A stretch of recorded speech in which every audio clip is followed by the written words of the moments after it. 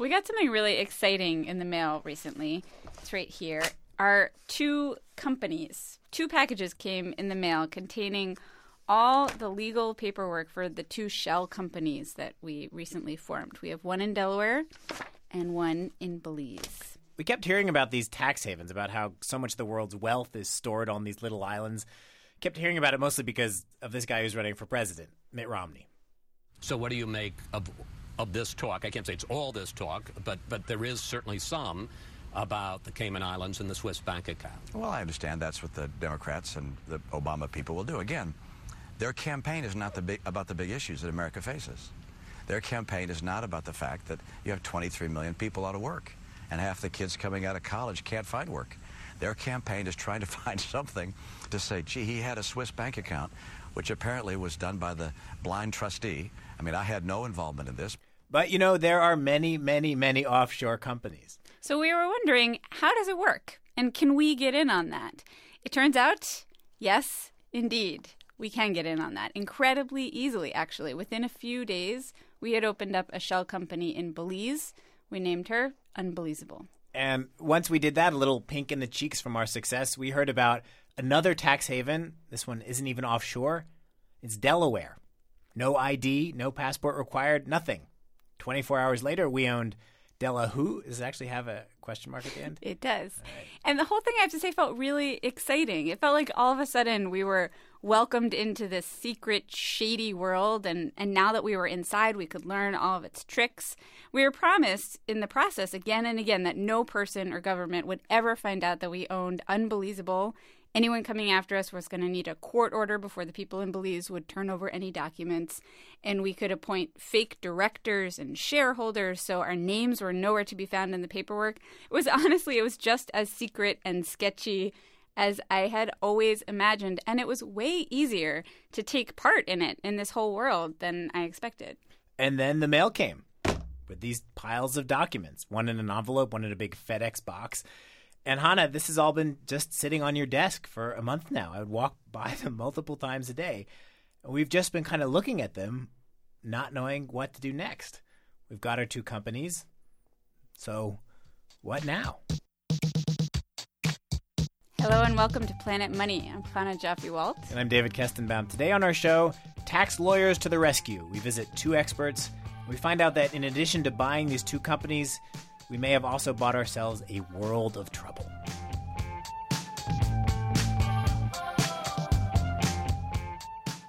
We took all this stuff we got in the mail to the law firm of Rogan Nassau in Hartford, Connecticut, where we met David Buckley and Daniel Gottfried. They're specialists in this whole offshore world we just got involved with.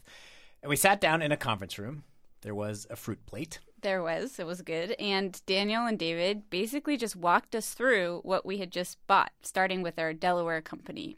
So we have a 3-ring binder that's burgundy and black and a gold inlay, and it says Delaware LLC on the binding. Looks pretty serious. Certificate of organization, operating agreement. It really feels like I'm in 5th grade and my mom went to the store and got a company kit for me to practice running a business. No, absolutely. This is your toy company. At this point, we took out the toy we were most excited about. They came with these. The Delaware Corporate Seal. We got one from Belize, too. It cost us a little extra. They're these awesome stamps. You put a piece of paper in, you squeeze it, and it imprints this seal, this official corporate seal for our company. They upsold you. We don't usually get that for our clients. David and Daniel, I think, were highly amused by the two of us. So they basically sat down with Unbelievable and Delaware and read through all the papers to try to understand all these legal documents that we got. And in doing so, they found a lot of stuff we didn't completely understand when we were calling Belize and Delaware and setting up these companies. So when we called Belize, we were told, if you want to remain really, really secretive, you can choose what is called the nominee service. And that's basically where they find some random person who's a nominee to be the director of the company. So you can control the company, but your name isn't anywhere on the documents. So both of these companies happen to be in my name, but my name is not on any of the documents here. The names that are on the documents are these nominees. And when I asked the people in Belize who's going to be our director, they said Desiree is a popular choice. I said, who's Desiree? Apparently, Desiree is some woman that sits at the front desk downstairs in the office. And according to these documents that came with all of our registration papers, she's already held a company meeting. Here we have the minutes of Unbelievable. Wait, what does that mean? There was a meeting that happened already? Right, presumably. And Desiree has been appointed as the director. And if you flip the page, it says that there being no other business, the meeting was declared closed at 11:30 a.m. There's her signature. Absolutely. We also opted for a nominee shareholder, and he shows up in the same paperwork also, Umberto, I think I'm saying this right, Umberto Gregorio Barrera Mojica. Umberto owns all the shares for Unbelievable, and it's directed by Desiree. Correct. So do I own the company, though, or do they? No, you do.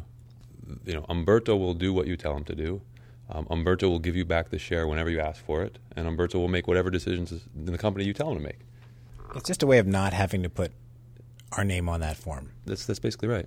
What about Desiree? Will she do whatever I tell her? As your director, I believe that's the case. I think it says she does whatever you tell her, and you can remove her at your will. And if you look here, she's already executed an agreement for her resignation that's signed but not dated. So she's given me a resignation letter without a date so that I can fire her whenever I want to. Exactly. So all you have to do is date it when you decide that she's resigning. I have never had this much power over two human beings that I don't know. These two people are like the public face of our company, and they're real human beings, but they're not supposed to act like real people. They're just supposed to be sort of like my avatars, that move when I tell them to move and how I tell them to move. I mean, you could give Desiree the title fake director. You can pass a resolution that Desiree, she'll have the office of, quote, fake director. That could be her official title. So if she signed something on behalf of the company, she'd have to write fake director after her name. You could put a resolution in that says the fake director has to call you on your birthday. Can we have Unbelievable sue Delahoo? Yeah. I don't think we've had a client ask if they can sue themselves. I can think of one instance. We talked to Daniel and Dave about this for a while. We asked them, what possible legitimate purpose could there be for having a company with a fake director? And they said, they have had a client like this. You can imagine someone with some wealth who lives in an unstable country where there are kidnappings and bribery and corruption. In that situation, it would make sense for that person to stash money out of the country in a place where the bad guys couldn't find it, in a business that doesn't have the person's name on it. Okay, but suppose you don't live in one of those countries where you're worried about being kidnapped all the time. I can still think of something else you might want to do. How do we launder money with these two companies? I don't know. We've been asked a lot of wild things by clients, but you're the first people who've asked us, how can you launder money? David and Daniel shrug and are sort of giggling for a minute, but then they do proceed to say, well, I don't know, if Unbelievable is selling T-shirts and you have money from drug dealing or something, then maybe you say, I sold 1,000 T-shirts and that's why I have this money. I don't know. We really have not done any money laundering either directly or on behalf of clients. We may be the first to ask Daniel and David about how to launder money, but it has clearly occurred to the people in Belize that is what some of their clients are looking to do. There's a whole section actually in here in the Unbelievable paperwork that says, don't do anything illegal. Promise you will not do anything illegal. I had a good laugh when I spotted that. Under Provision 6, beneficial owner, that's you, Hannah, guarantees that the company will not be used for the purposes of distributing drugs, money washing, financing of terrorism, production or distribution or distribution of kiddie porn, and some other illegal activity that you're promising not to run through. Unbelievable. It almost implies there is a danger that if we don't remind you that you might finance terrorism or launder money or something, right? they understand that some of their clientele may not be above board, and they want, plausible deniability. But again, Daniel and David emphasized they do not help people launder money or do anything illegal with offshore entities. There are lots of legal reasons to have companies like these, they would repeat again and again as we spent time with them. For instance, they said, imagine, you have an international T-shirt making company and you have investors from Canada and Mexico and China all over the world. So sure, you could set up your company here in the U.S., but if you do that, then the Canadian and Mexican and Chinese investors, they all have to file tax paperwork in the U.S. And sometimes it's just easier to set up the company offshore, have the company file all the paperwork. The same amount of taxes gets paid, but ultimately it's just less paperwork for all the investors. And when you sit down and think about it, where are you going to register your company? You might not want to set it up in China or Mexico. I mean, Belize, the Cayman Islands, this is what they do. They make it easy, cheap, and efficient. Daniel and David told us you see offshore used a lot, especially in one kind of business, in private equity, where you have a bunch of investors, potentially from all over the world, putting money into one pot to buy up companies. And this, Daniel says, could explain why Mitt Romney has some offshore stuff. And in fact, that's what Mitt Romney says. He says they're left over from his time at Bain Capital. So private equity, that's a legal use of this whole offshore world. But of course, that's not what, offshore places are known for. They're known for an illegal use, supposedly, for tax evasion. When we started this, I naively thought, okay, they're called tax havens. It must just be that you move your money to some offshore company or you set up a company offshore and you don't have to pay taxes. That turns out not to be true. You still have to pay taxes. In fact, that's how we met Daniel and David. When David heard our first show about buying these offshore companies, he got worried about you, Hannah, because they're in your name, and he sent you an email. Oh, I just thought she entered a minefield of U.S. tax compliance obligations. It turns out that despite all the advertising we heard about how private and how anonymous these things are, I am actually legally required to immediately file paperwork with the IRS declaring the existence of my offshore company. Even if it's doing nothing, I need to tell the IRS that I own it, which of course completely undoes the whole idea of having anonymity. Failure to file this paperwork with the IRS, Daniel and David told us, will result in a fine. And then if Unbelievable is seen as a controlled foreign corporation, it is subject to an anti-tax deferral scheme as articulated in Subpart F of the U.S. Tax Code. So Subpart F is the part of the Internal Revenue Code of 1986, as amended. This is clearly fun for these guys. Anyway, I probably am going to have to fill out a 5471 form, which looks pretty complicated. In fact, on page 14 of the instructions for the 5471 form, there's a helpful estimate of how long the whole thing should take. The record-keeping estimated burden is 82 hours, 45 minutes. 82 hours and 45 minutes. And they're notorious for underestimating those times, by the way. And that is not all. Learning about the law or the form, 16 hours, 14 minutes. And preparing and sending the form to the IRS is 24 hours and 17 minutes. And if I don't fill out these forms, I could be fined up to $10,000 a year. Hannah, I am so glad I was out of the office when we had to decide whose name these things were going to be put in. Yeah, I'm sure you are, David. Okay, so Unbelievable doesn't make it suddenly legal for us to evade our taxes. In fact, it adds this whole other realm of tax forms. But if we are willing to break the law and not pay taxes, if our intent is to evade taxes, Unbelievable could help us in that. It could make it harder for the government to catch me evading my taxes. Not that I plan to evade taxes, but if I did want to, it might make it harder because, after all, the company on paper is owned by a guy named Umberto and run by Desiree. Our names are nowhere to be found, which kind of makes you wonder. How do we get caught? Well, there are a lot of ways to get caught. Well, first of all, if you get audited, you may get caught. Scorned lovers and disgruntled employees are a great source of information for the IRS. Nobody has good numbers on what people in the world are using these shell companies like ours with fake boards of directors and fake shareholders for.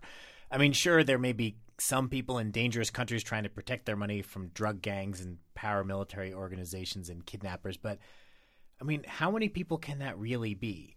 This service where you get a fake director, that's offered in a lot of tax havens. And for what? We figured there is at least one person who is perfectly positioned to shed light on this, and that is Desiree, our fake director, who, as we know, directs a lot of companies, probably all over the world. When we set up Unbelievable, we were upfront that we were reporters and that we wanted to document the process of setting up the company. And once we had Desiree and Umberto on our paperwork, we asked, could we interview them too? And we were told no. We asked the manager, and we're told again, no. So as reporters, that leaves us kind of stuck. But as owners of Unbelievable, we had more options. Our tax lawyers told us, you want to meet these guys? Write yourselves into the annual meeting. So we have here, the company may hold once every calendar year an annual meeting. You can amend this to say the company shall have, if you want. In Belize, at her house maybe or something. Right. Absolutely. Would you guys help us write that? Absolutely. Do it. Let's do it. David tears out a piece of paper from his legal pad. He hands it to you, Hannah, and gives you a pen. And then Daniel just starts dictating, like off the top of his head. So you could write resolution of the members of Unbelievable Inc. Okay, and then you can say... It's kind of amazing to watch him. He kind of leans back in his chair, looking up at the ceiling. He goes on for several whole paragraphs just off the top of his head. Pursuant to Article 16, we hereby resolve as follows. This is the guts here. The company shall hold Instead of may, its annual meeting in Belize. In Belize. And then I think the crucial part is that you should say, Anne, Hannah, and David shall attend. Oh, this is a run-on sentence. That's Am I okay. still going? That's okay. And there you have it. And then you would send that. Excellent. There it is. And now it's the law. You have to go. I don't think I've ever... that's the first time I've ever used a legal pad for legal purposes.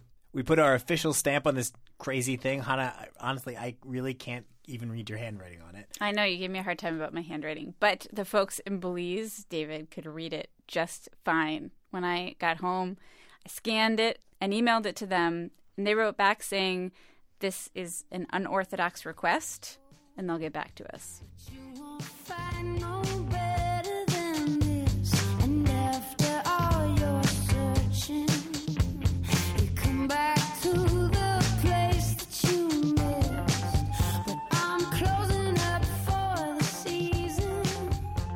I see. We'll have more on how to launder money, evade taxes, and hide your money from your spouse, or at least stories about people who are trying to do that on future shows.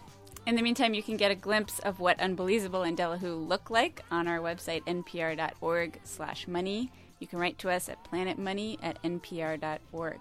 If there's anyone from the IRS or the government listening, we are not doing anything illegal. Or at least we're trying not to.